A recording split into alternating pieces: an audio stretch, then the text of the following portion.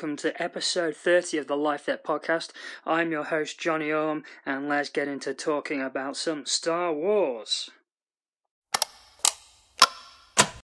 In the business this week, you can follow the blog at www.mystarwarslifedebt.tk. You can find us on Facebook. Just search for My Star Wars Life Debt and you can join the group and join in the conversations. You can follow me on Twitter at Bloodyorm, BLOODYORME. You can join our Patreon. We have the $1 tier for everyone. No higher tiers, no lower tiers, just $1 a month, and that's at patreon.com/My Star Wars Life Debt, with a whole slew of little perks and more content coming soon. You can find us on anchor.fm, and if you're on anchor.fm, please leave us a voicemail. If you're not on anchor.fm, please email the podcast at lifedebtpodcast@outlook.com, and if you'd like to leave a voicemail, you can just record a voicemail and send it into that email address, and you could most definitely get on the podcast. If you enjoy the podcast, please rate and review it on your podcatcher of choice. And if you don't fancy doing that, please like, share, comment, follow. Little podcasts like this thrive on word of mouth. So if you enjoy the podcast, please tell your Star Wars interested friends. If you just pass it on to one more person, that's one more listener, and they can pass it on to someone else, they pass it on to someone else. And sooner or later we can have a mass following. I'm not saying we haven't got a good following now, but like all sorts of entertainment, we always want more. So thank you for listening to this, and now let's get on with the show. Today's episode is very special. It's the 30th episode. Yes, we've done this 30 times, which I think is fantastic. It just feels like yesterday, at the beginning of April last year, when I, rather than sit and write out a lengthy blog post about all of the different things in the Solo trailer, I just decided to sit down and record a podcast about it instead, and it's just gone from there, and that feels great. So thank you to everyone who's been listening from the beginning, thank you to everyone who's been listening from the middle, and thank you to everyone who's been listening from more recently, and all of those who have started listening at some point and gone back and listened to the older stuff. It means a lot to me, so thank you very much. And as we're approaching, it's a few weeks away to the first birthday of the blog as well, so lots of fun stuff coming, and 2019 is just going to be fun-filled, packed with content because of the various Star Wars things that are coming to us. So yes, thank you for all of your support over the last 30 episodes. And yeah, so for this episode, rather than sitting there talking about the latest episode of Resistance, because I haven't seen it yet, rather than breaking down Star Wars news, because I don't think there really was much, I was able to rope a friend of mine into doing an interview. He's been on the podcast before, but I'm not going to spoil it because we're going to get into the interview in just a second. So yes, the interview, at the end of the interview is the end of the episode. So if you feel like you need to listen to the business again, just rewind. But yes, again, thank you everyone for your support over the last 30 episodes. It's been amazing, and here's to 20 more till we hit 50. So here we go, and we'll get into the interview in just a second. So, we've got a special guest for our 30th episode. So you've heard his dulcet tones before in the episode called I Got Guests. Ladies and gentlemen, it's the more mature out of the two of them. It's Andrew Beekin. You didn't tell me this was your 30th episode. I would have worn my posh clothes. Well, I only thought about it about 5 minutes ago. I only kind of realised it kind of clicked earlier. I was like, oh, it's number 30. Maybe we should have gone out for like sort of, wine and dinner to celebrate. No, that's So I think that's that's 40. okay. I think for the 30th one, we have like some copious amounts of really low alcohol beer. Maybe a few sparklers. Yeah, and just trying to relive the relive that misspent youth. So you got in touch with me this morning to tell me that you have finally finished the first part of Chuck Wendig's Aftermath trilogy. I have, yeah. So go on. What were your thoughts? Well, I mean, first off, it's been a very long time since I've read an EU book, and I haven't read any of the new EU. I guess you'd call it new EU. New EU. Basically, we just call it the new canon. New canon, yeah. So I mean, this is kind of for someone who's sort of liked Star Wars for a very long time. I did very much. I think I said in the last podcast, sort of fall off the wagon a little bit, and certainly haven't been keeping up to date with any of the new stuff now that they've kind of abolished the old canon and stuff like that. So I managed to get the trilogy. From a local bookstore, sort of fairly cheap, and thought, go on, I'll have it, give it a go, and kind of jumped into it, and I really enjoyed it. It was quite refreshing. I think there were a few things I wasn't too keen on. I wasn't overly keen on the writing style, which took me a while to get used to. That was one of the big criticisms of that book when it first came out. There was a lot of kind of backlash about the writing style, which I'm quite interested because I've just I've read all three of his style. I've read the whole trilogy, of course, and I've just it's just arrived last week, one of his non-Star Wars novels. So I'm intrigued to see his writing, see if the writing style is different. But I found that the writing style kind of either alters to be a bit more comfortable read, or it's not so, or you're just used to it when you get into the second and third books. I think one of the things that I sort of struggled with initially is I've not read a huge amount of books which are written in present tense. Right. In the moment, as it were, which obviously Aftermath is. It's written.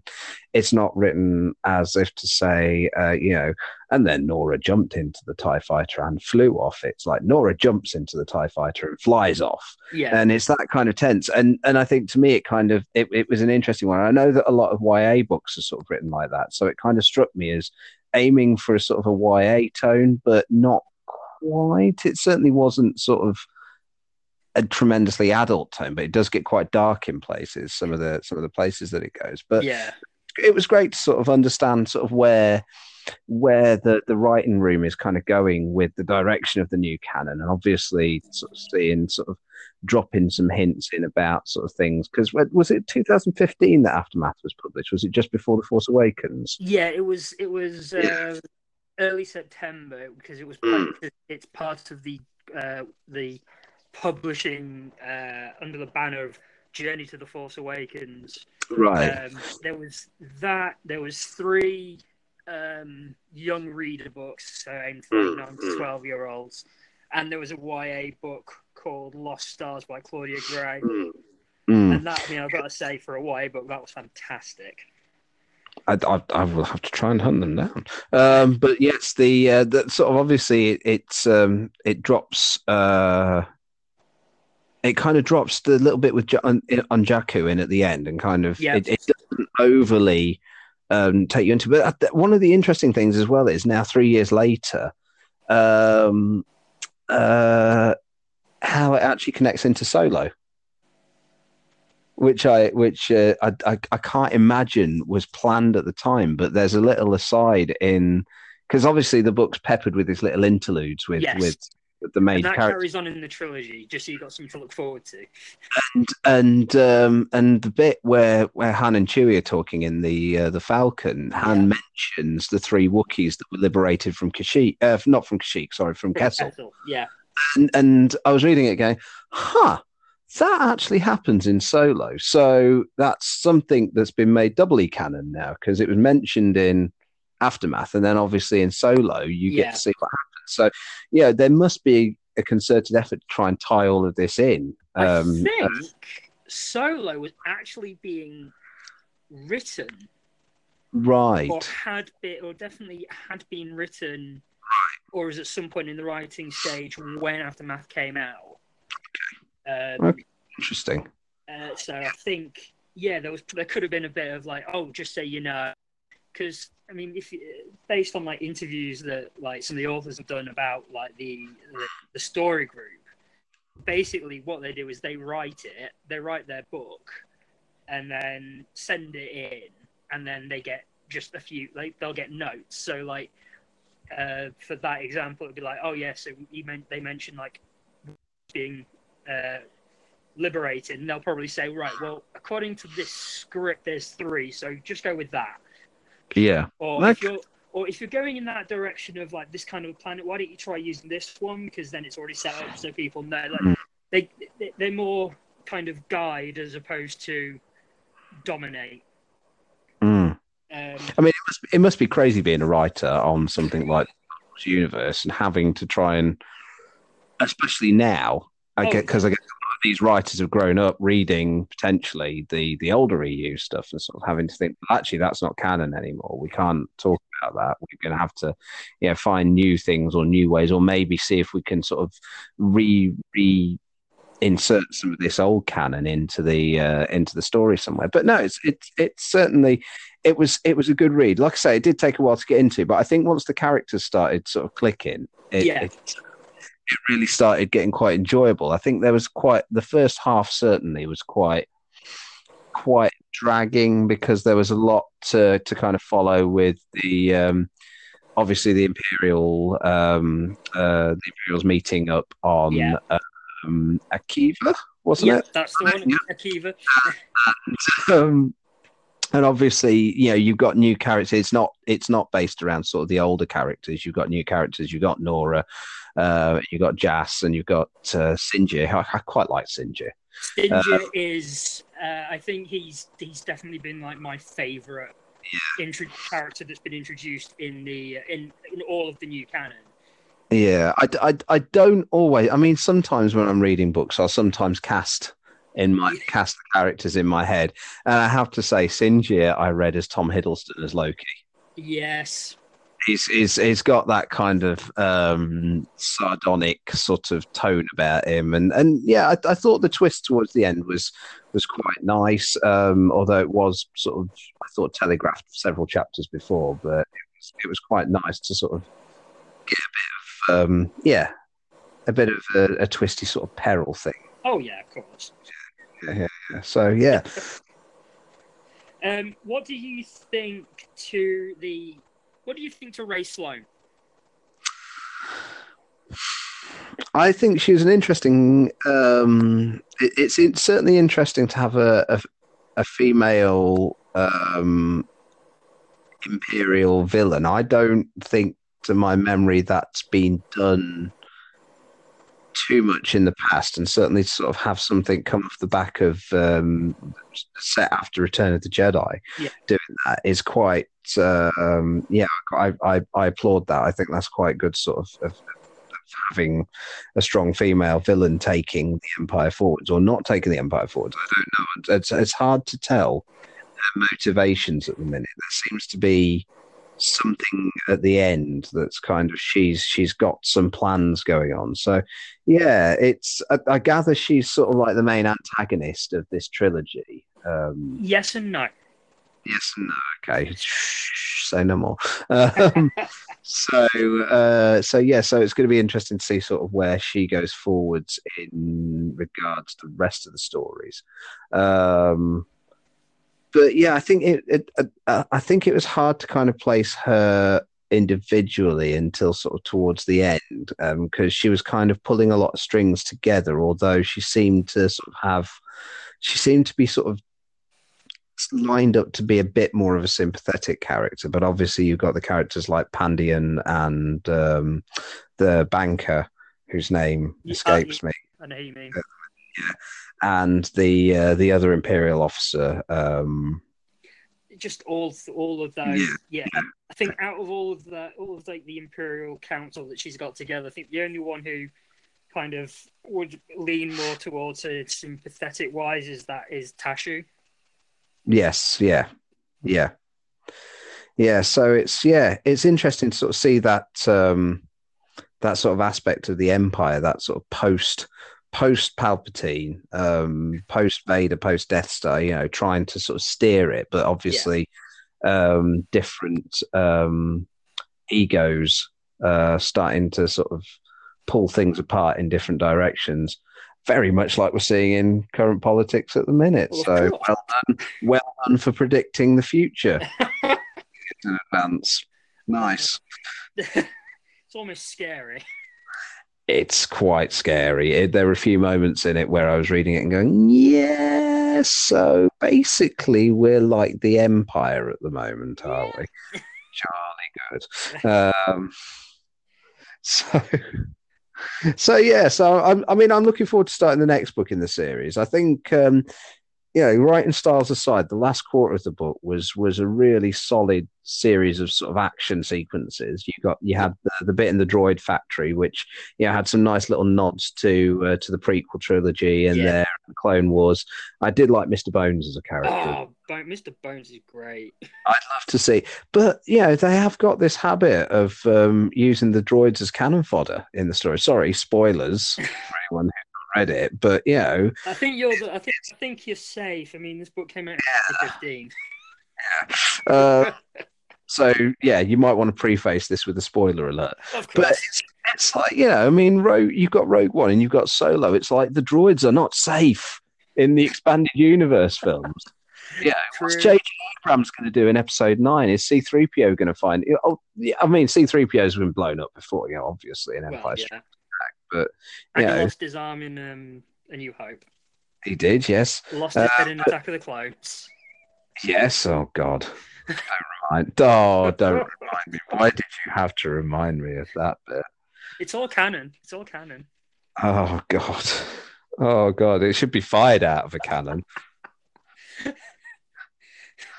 Oh, it's been a long time since I've watched Attack of the Clones. I don't think it's the. I know we're deviating slightly, but I think out of all the prequel films, it's the one that holds up the least well. I agree. I think if I'm to sit, if someone says to me, "What's your rankings?" They fluctuate based on mood and whatever, but Attack of the Clones is always at the bottom of the list. Yeah. I'd say the one that holds up the best, bizarrely, next to all the other films in the series, is The Phantom Menace. I know. Purely because it's got the same aesthetic as the others. Yeah. And it actually uses sets and locations, which, apart from like a few inches at the top of Liam Neeson's head. Yeah. Because he was too big for the sets at times. Oh God. But it's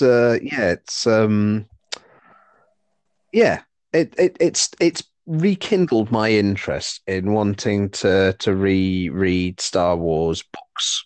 Excellent. Which is only a good thing. And I don't know why I started, but my reading's been terrible anyway over the last few years. I've been watching more than I've been reading.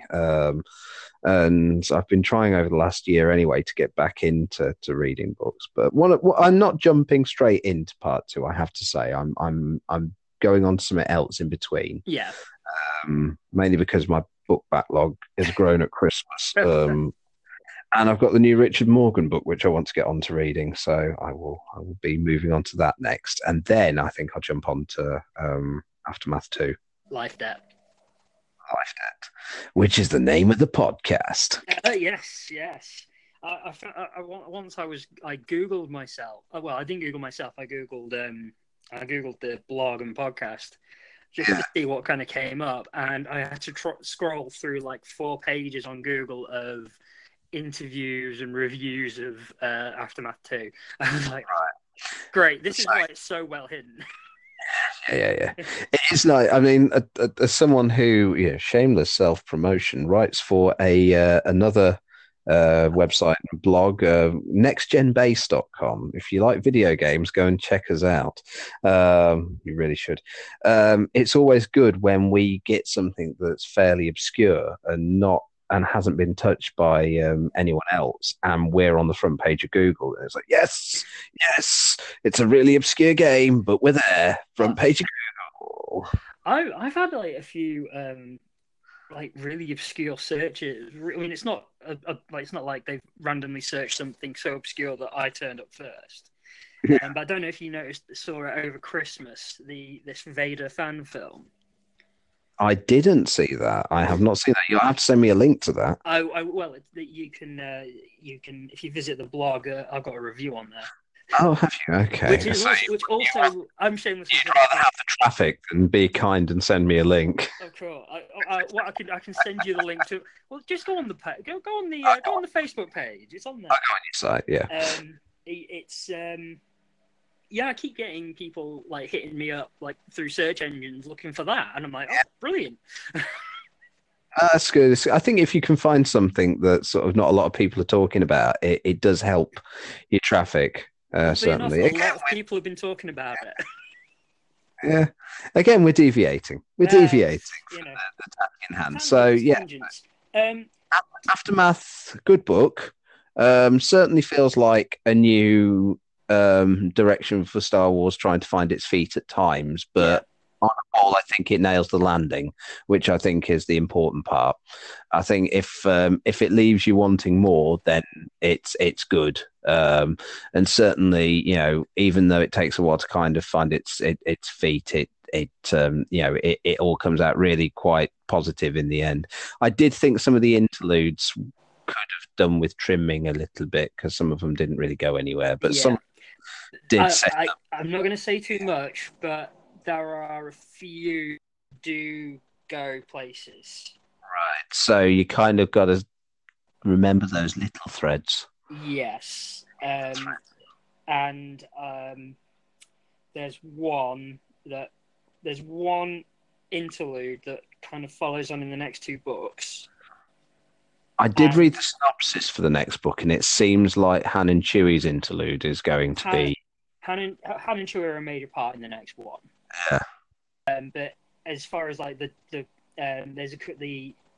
some interludes in there. Is it the kids? Because I felt like the kids wanted to go somewhere. They pop up, but not a lot. Okay, that's interesting, because that felt like something that was an idea that he was playing with that maybe he wanted to do more of, or that felt like it was too well developed for a throwaway interlude, that idea, because it came up a few times. That does pan out. Yeah. But that's not the one I'm thinking of. Okay, what would you say were apart from like kids and the Han and Chewie one? Throw a couple of interludes out there. Were there was the I think there was the one with Leia sort of setting up the recording, which of course was then brought up further on in the book. Yeah.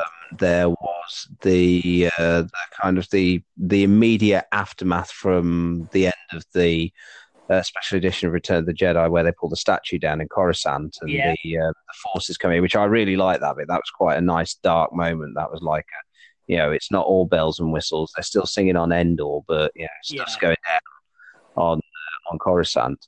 I thought the interlude on Jakku at the end was good as sort of a scene setter for, again, some of the stuff that the war crimes that had been committed and the impact that could have had on the sort of those people in the street, as it were.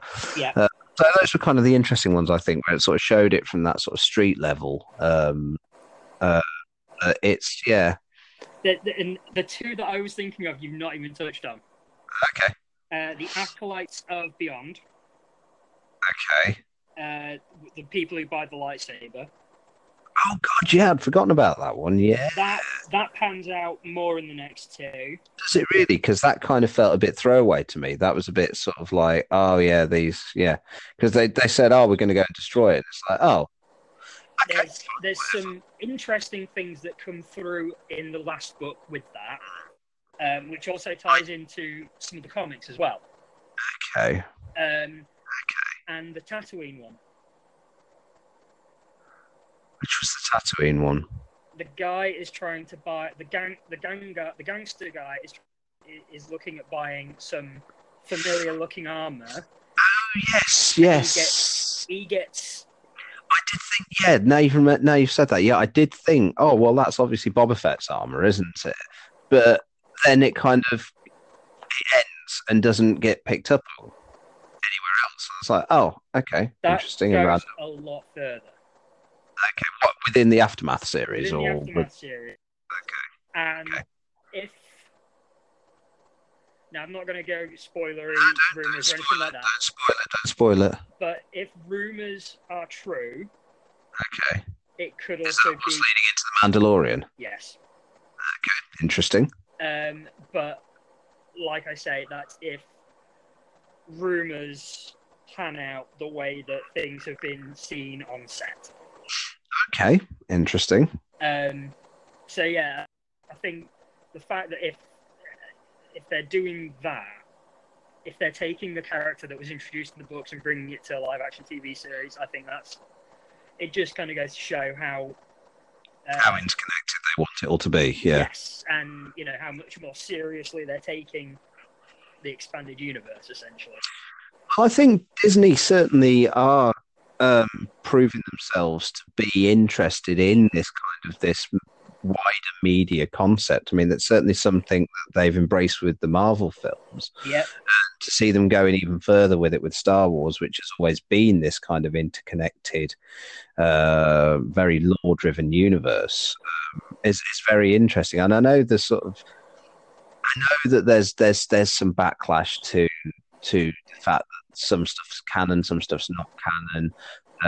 You've got interesting things like the Mandalorian armor from the Knights of the Old Republic games cropping up in Solo, which then set, and obviously the two Sith Lords from the Knights of the Old Republic games were made canon in the Clone Wars. I want to say I've not watched all the Clone Wars yet. Darth Bane. Yeah, Darth Bane. Yeah, he turns up, voiced by Mark Hamill. Really nice. Yeah. But that's, it's very brief, but it canonizes the character. But I mean, the way I look at that is it's canonized the character, but it's not canonized the events that have led. The only thing that's canonized for him is the rule of, and the fact that he was at some point, and some of the planets. It's interesting I think what they're trying to do, because they're not, apart from like the odd hint here and there, with like, hey, look, we've got him to hit like Darth Bane turning up in Clone Wars, the Hammerhead shit, Rogue One, that were also in Rebels. Those being from like Knights of the Old Republic era. Yeah. It's definitely canonizing the time period, but it's not canonizing events. Okay, interesting. So and the fact that they're not going near it at the moment makes me believe that something will happen, but they're just waiting for the right time, the right story, the right person.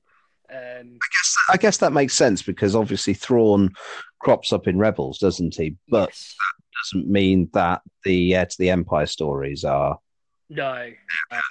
And he's got two books. There's 2 books about him out now.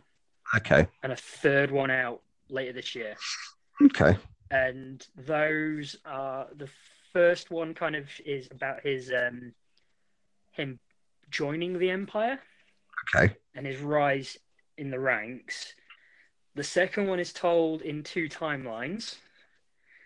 One Clone Wars era and one set between seasons 3 and 4 of Rebels. Okay. Because the first one kind of ends not long before he appears in Rebels. And then the third one happens whilst Thrawn isn't around in season 4 of Rebels. Okay. So that's all interconnected. And then I think they're waiting for episode 9 before Timothy Zahn goes further into the timeline with him. Well, of course, there are rumours surrounding Thrawn in episode 9, aren't there? There are rumours. That pan out to be true, I do not know. I'm trying to avoid anything episode 90 the other day, but at the moment. But the other day, I did happen to catch some rumours about Richard E. Grant in episode 9. I mean, I mean, looking at him, I think he would pull off the character quite well. Yeah, but it's whether the producers want to go there or whether they want to focus on. I can only think of one way that introducing Thrawn at this point would work, but whether or not it would or not is a different thing. Especially seeing as we're like in the episode of the trilogy, and like to have kind of like suddenly, oh look, the Chiss ascendancy has arrived. Oh, okay. It would fit for me. That would feel really Deus Ex Machina. Yeah. To kind of, even though like I did write a post a long time ago with episode 9 speculation, where I would have had it. Part of my thinking was, well, what if in the time gap, like Leia has united like the Chiss ascendancy and the Mandalorians to their cause, but then that's going to take a lot of setup, especially seeing as we've got now Carrie Fisher.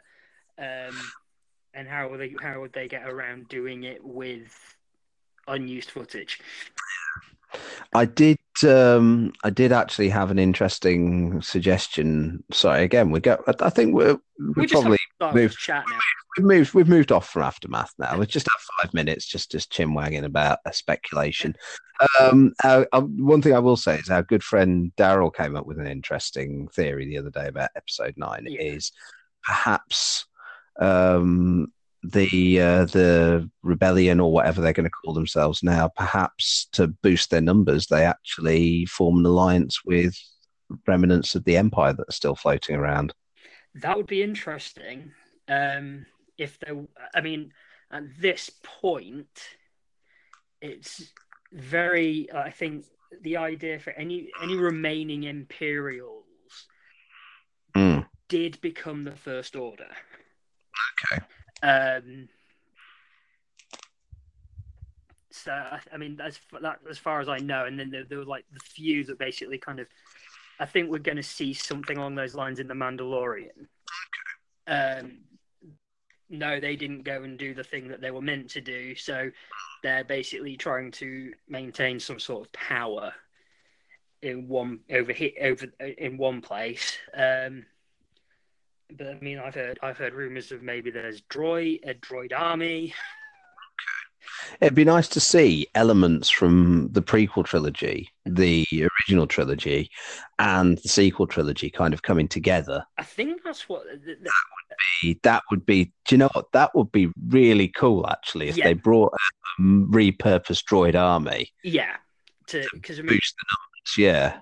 I mean, they've got NAFOR forces, and most of their allies didn't get in touch. As we find out in the book Last Shot, Lando is no longer a Baron Administrator of Cloud City, but he basically runs an operation that manufactures droids. Okay. So it's like, are they setting something up here, or are they kind of going down the EU route of Lando having he's spinning so plates, and like every kind of 5 years he's got a new incredibly lucrative project going on.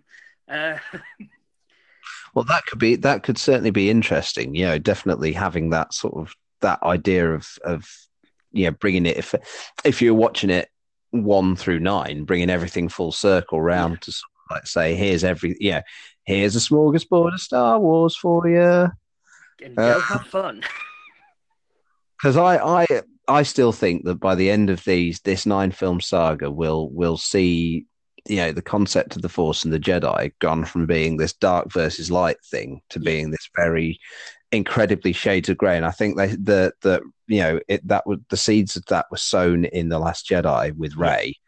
and it's I don't want to speculate where it can go because I know it gets a bad rap, but The Last Jedi was a very bold film as far as I was Oh, concerned, and I think that that's a conversation for another time. yes, But I think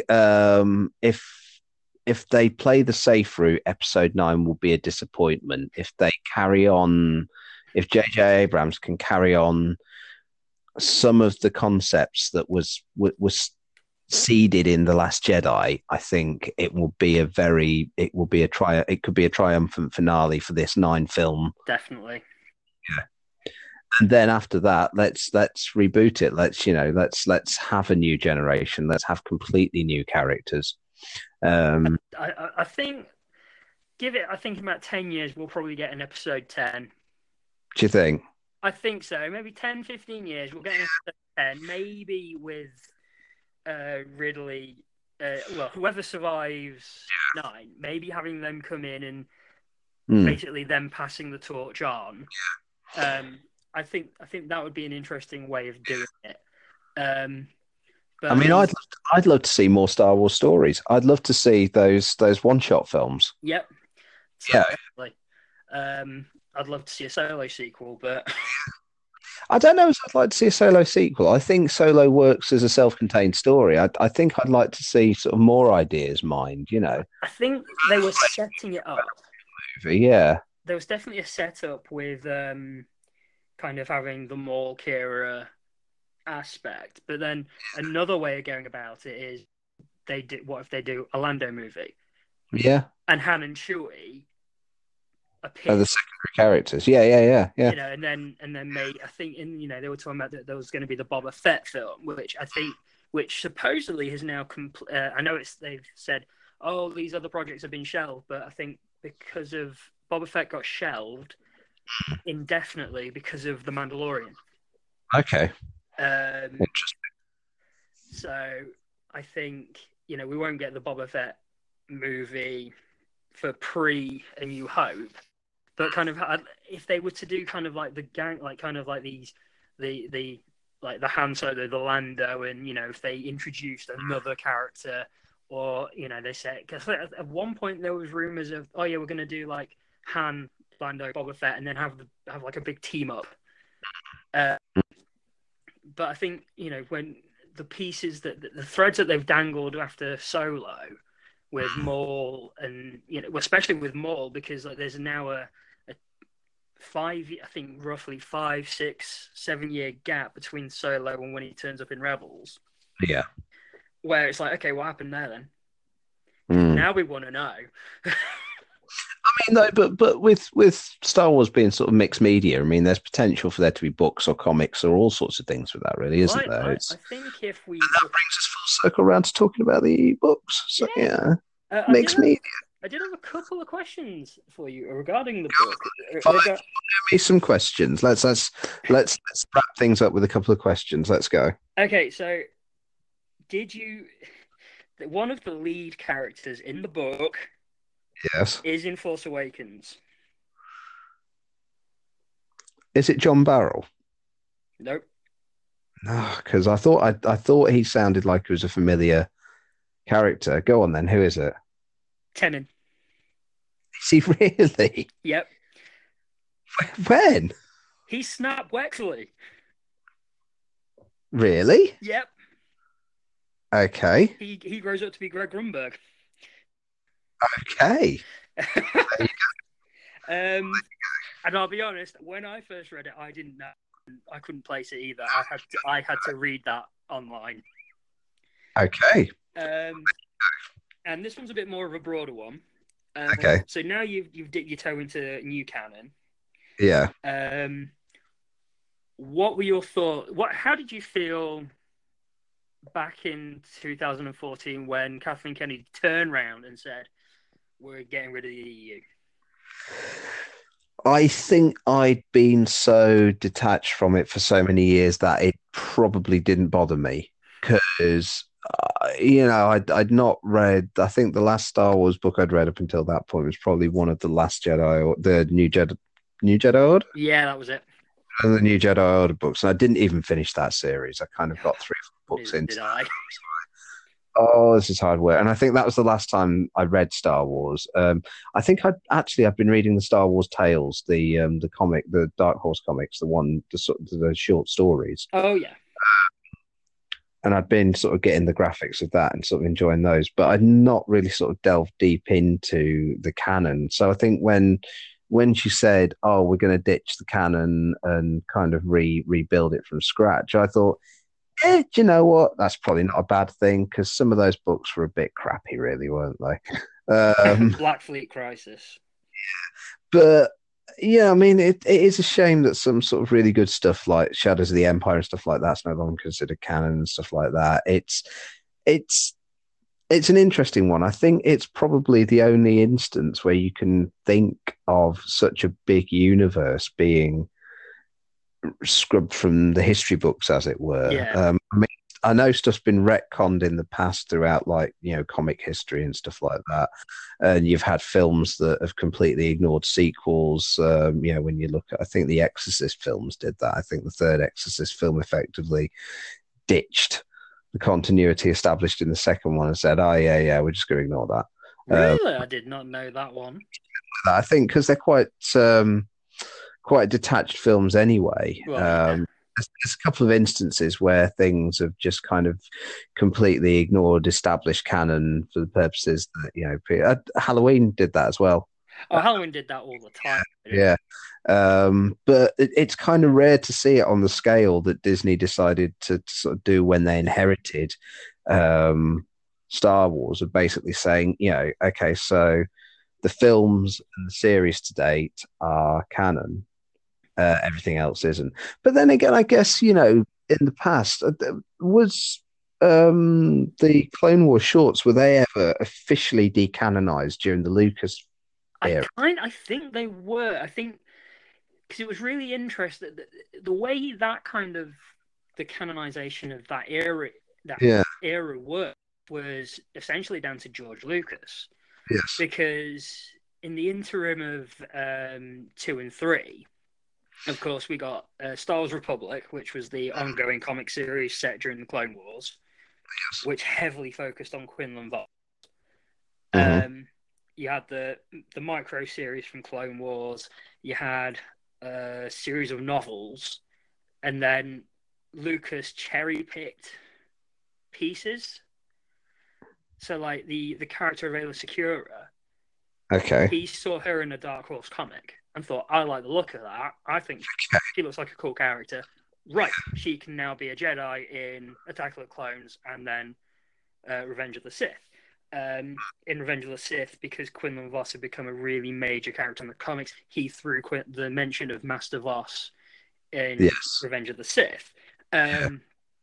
So essentially, he canonized those two characters from the comics.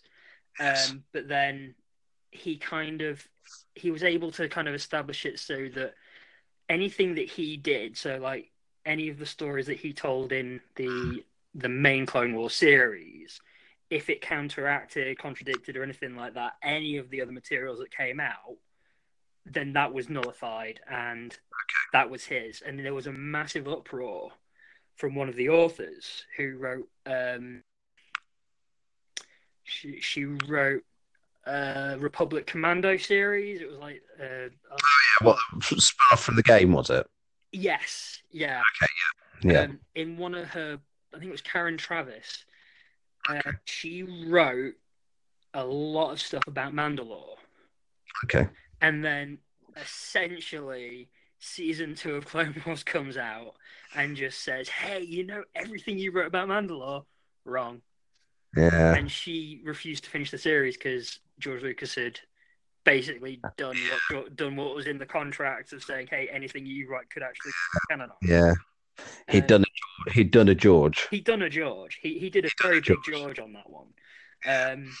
So I think whatever, and then in the end, when it came down to the reboot, essentially it was what you see on screen. But a lot of the stuff in Clone War in the CGI series kind of contradicted the Shorts. yeah, because like the book Labyrinth of Evil that features the Battle of Coruscant Yeah, and the whole kidnapping of the Chancellor, but that was all in one of the animated shorts, yeah. which was actually that was probably one of the best of the I series. I really like those shorts. I mean, I've got quite a soft spot for Gennady Tartakovsky's animation style Yeah, anyway, having watched Samurai Jack in the 90s and stuff like that. So those shorts were great. And I think when the CG Clone Wars came out, I was a bit like, oh, it's not quite stylized. It's not quite as nice. But it's a good series. It's something that I need to sort of properly get into. I think we've watched all the series one, but I've got all of them on Blu-ray. I just need yeah. to get around to watching them. I It's need to finish season 2.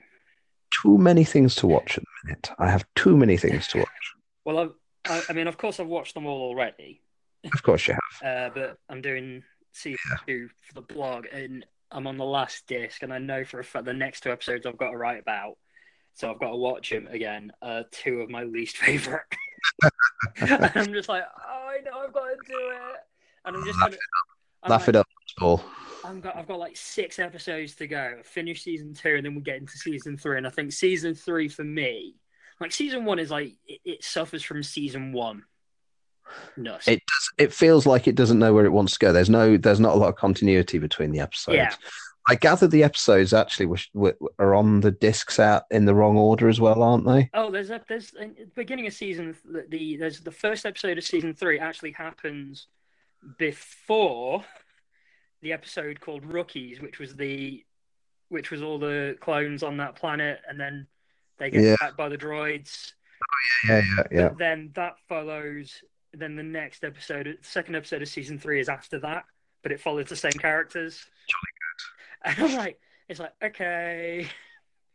And I think there's like one episode kind of partway through season 1. Yeah. No, there's 2 episodes that have in season 1 that happen before the Clone Wars movie. Right. And then there's another one. There's one in season 2 that happens before those 2. Cartoons are weird. I'm like, and The airing of cartoons is just a bizarre thing. I wanted to do at one point. I wanted to do Clone Wars chronologically, and I got so like fed up of just changing the discs at like the beginning when I first started. I think in the first like 5 episodes, I changed the disc like 3 times. I'm like, no, I'm done. I'm just gonna start from number 1. Just go through it. I can figure it out as I go. I thought of another question, and I can't remember it for the life of me. So, aside from, well, thank you very much. That's all right. And I hope to get you on here because this is actually we've pretty much filled an episode now. So, Well, we have, haven't we? I mean, we've been going for a while. It's always good to talk. We don't do enough of that these days. we But really don't. The little we should darlings, as we call them. we should have to get together and talk stuff a bit more often. I think we've been discussing various things. So yeah, Well, I think we can hint at it. We've been talking about doing a podcast. we have been talking about not this one, Not this one. We're doing another one. Yeah. Which I think. Yeah. We'll give it a week or give me another week or so, and I'll have my availability will increase. We should see what we can do, and we also do try and make films. We occasionally try and do a film. So maybe you'd like to come and make some films with me at some point. I'd love to come and make some films with you at some point. And audio, so you have to do that now. Yeah, exactly. Well, I can edit. I won't edit, but I could edit. Right. Well, anyway, thank you very much. And I'll say my goodbyes to you now, sir. Well, it's been a pleasure and an honor, and I shall be speaking to you again soon. Very soon, and yes. I'll say, may the force be with you, and to end the episode, punch it chewy. Goodbye. Bye.